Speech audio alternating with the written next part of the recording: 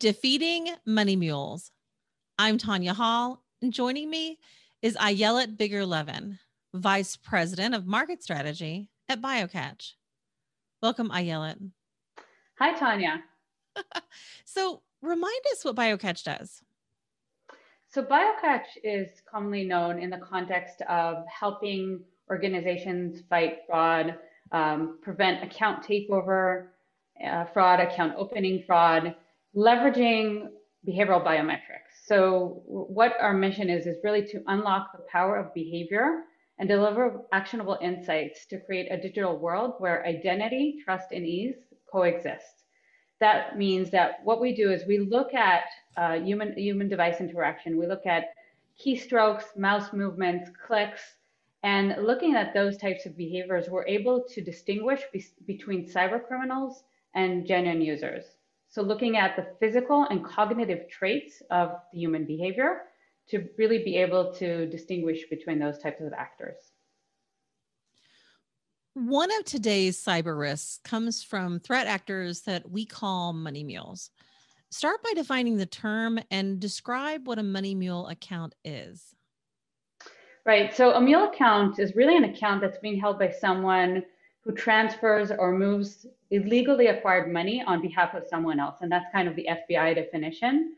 So think about online fraud. So a cyber criminal obtains access to someone else's account, and they will steal money from the account, and they need to funnel that money out. They can't just open an account with their own name and transfer the money over there, because they will definitely be caught and be prosecuted and go to jail. They need to be clever to make sure that money can't funnel out in a way that it can be tracked properly. So they really recruit mules who are legitimate, at times legitimate actors. There are many types of mule personas. And those mules will transfer that money and eventually somehow wire the money out to the cyber criminals. What are the challenges in detecting money mule accounts and activity?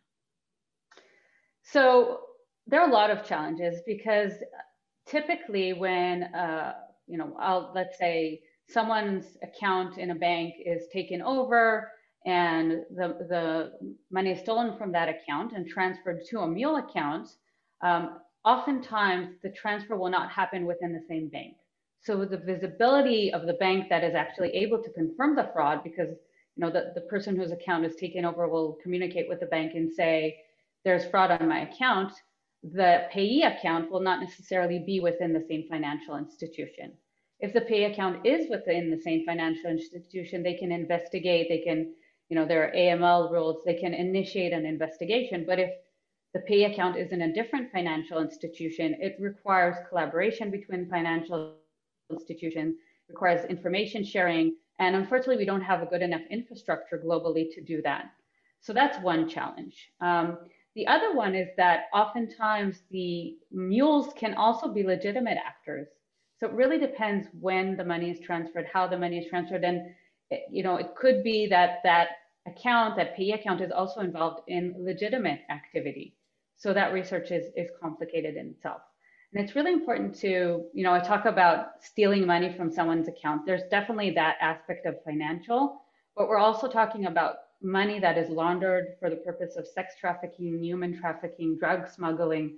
So this issue is really critical to handle. What are some of the common traits of those who open mule accounts, and what type of people typically are used as mules?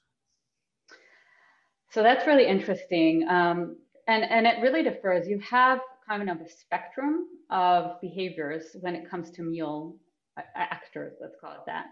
And at BioCatch, we created a way to classify. But think about, there are some actors who are really cyber criminals on one end of the spectrum, and on the other end of the spectrum, you have those users that are not even aware that they're being money mules. So they transfer the money and they think they're, just doing a work at home job or some ad that they saw, and they're really unknowingly acting as a mule. So we created 5 mule personas. One is kind of the cyber criminal. We call them the deceiver.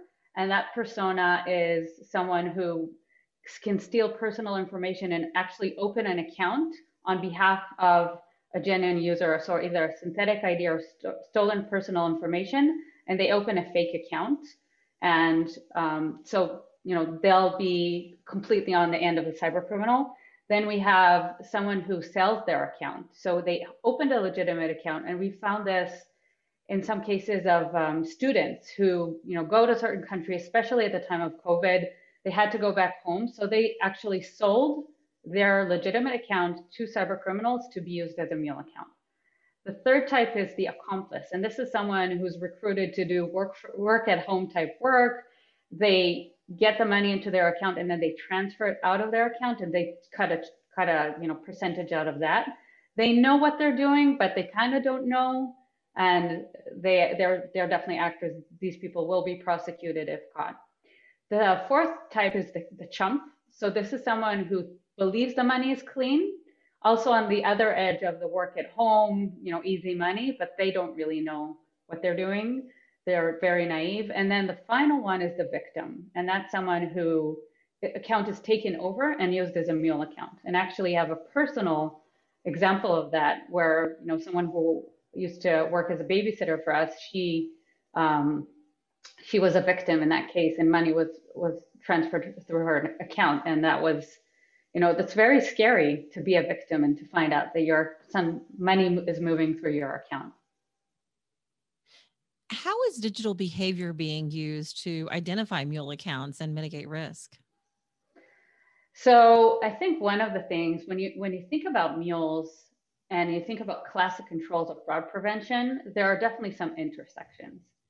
The way we created these classifications of the mule personas was to really think about how can we identify the mule actors in the different phases, because they are not all the same. They're not the same in the way they create accounts. They're not the same in the way they act after accounts are created. So there are several ways to be able, based on the personas that I just described, to detect those types of mule activities. So if we're thinking about the deceiver, which is the one who stole information or is using synthetic IDs, we can actually detect those at account opening. The way we do that is, going back to what BioCatch does, tracking the behavior at account opening. So we'll look at patterns of cyber criminal versus genuine behavior at account opening.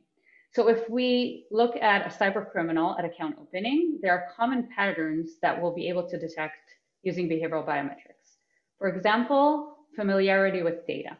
So if we look at the way a user enters the data that they stole, we'll see that they're using either short-term memory, they're copying off a list, they're going to copy data, they're going to type maybe a name or a piece of information, but they'll do that in a way that is segmented and not continually. Whereas a genuine user will be very familiar with their data. They're not going to do a lot of deleting and correcting or copying and pasting or show expert user patterns. So another pattern that we see with regards to account opening is that the cyber criminal who's very, very familiar with the account opening process will continually, go look at stolen personal data. They have a lot of data with data breaches and phishing scams. So they'll go and one after the other, they'll open accounts. So they're very, very familiar with the process of account opening for a certain financial institution.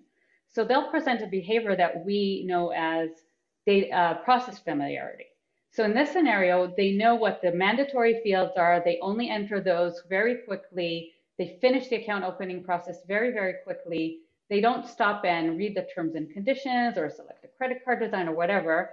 They will very, very quickly go through that process. Whereas a legitimate user will take obviously a lot more time. They'll make selections and enter the data in a different way. So these are just a few patterns that we see in account opening. And these are patterns that enable us to distinguish between a legitimate user and that deceiver persona. When we talk about the peddler and actually the victim as well, in these two cases, we'll see changes over time. So in those two scenarios, the person who opened the account is a legitimate user, but then they gave their account, one knowingly was selling the account, the peddler, the student who sold the account or whatever, or the victim. In those cases, someone else is now logging into the account with stolen credentials or credentials that they bought. And so we'll see changes in the behavior. So here we'll look at the genuine user behavioral profile in the past transactions that we saw and the past interactions that we saw. So are they left-handed or right-handed? How they, the tremors and all the different types of behavior that will build their user behavioral profile. And we'll see changes.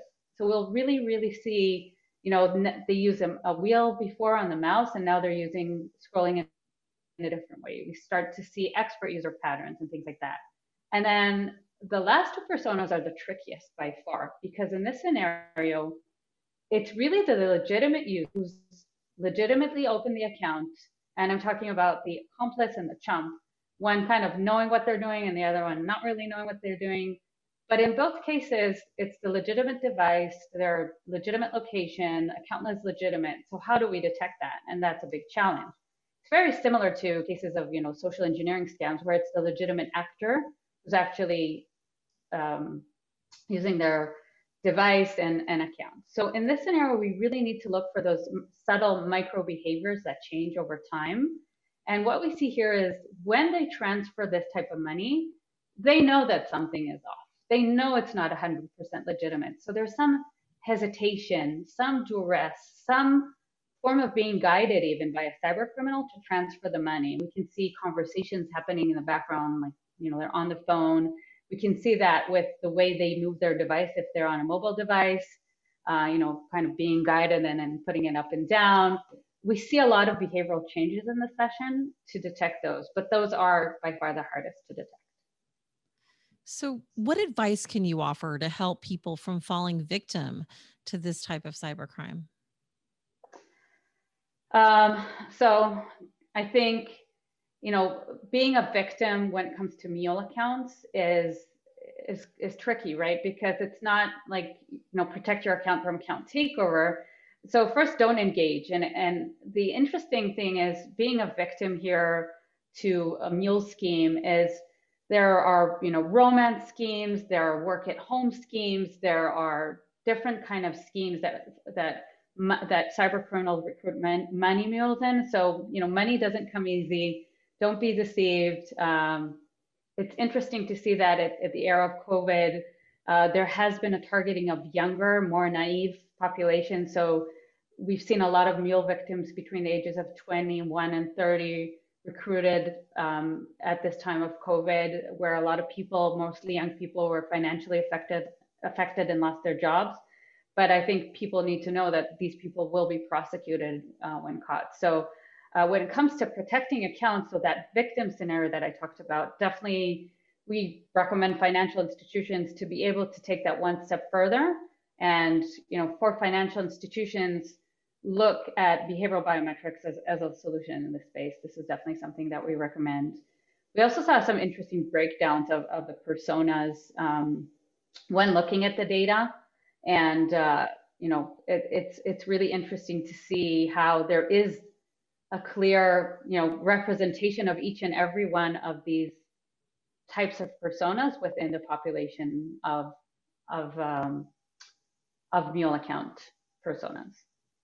Ayelet Biger-Levin, Vice President of Market Strategy at BioCatch. Thanks for some insight on this. If somebody wants to connect with you, what's the best way they can do that? So there are two ways. Either they can just look me up on LinkedIn, send me a message, or contact me on my email. It's ayelet with 1l.levin@biocatch.com. Thanks again.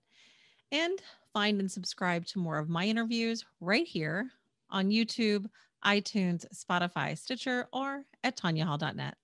Thanks for watching.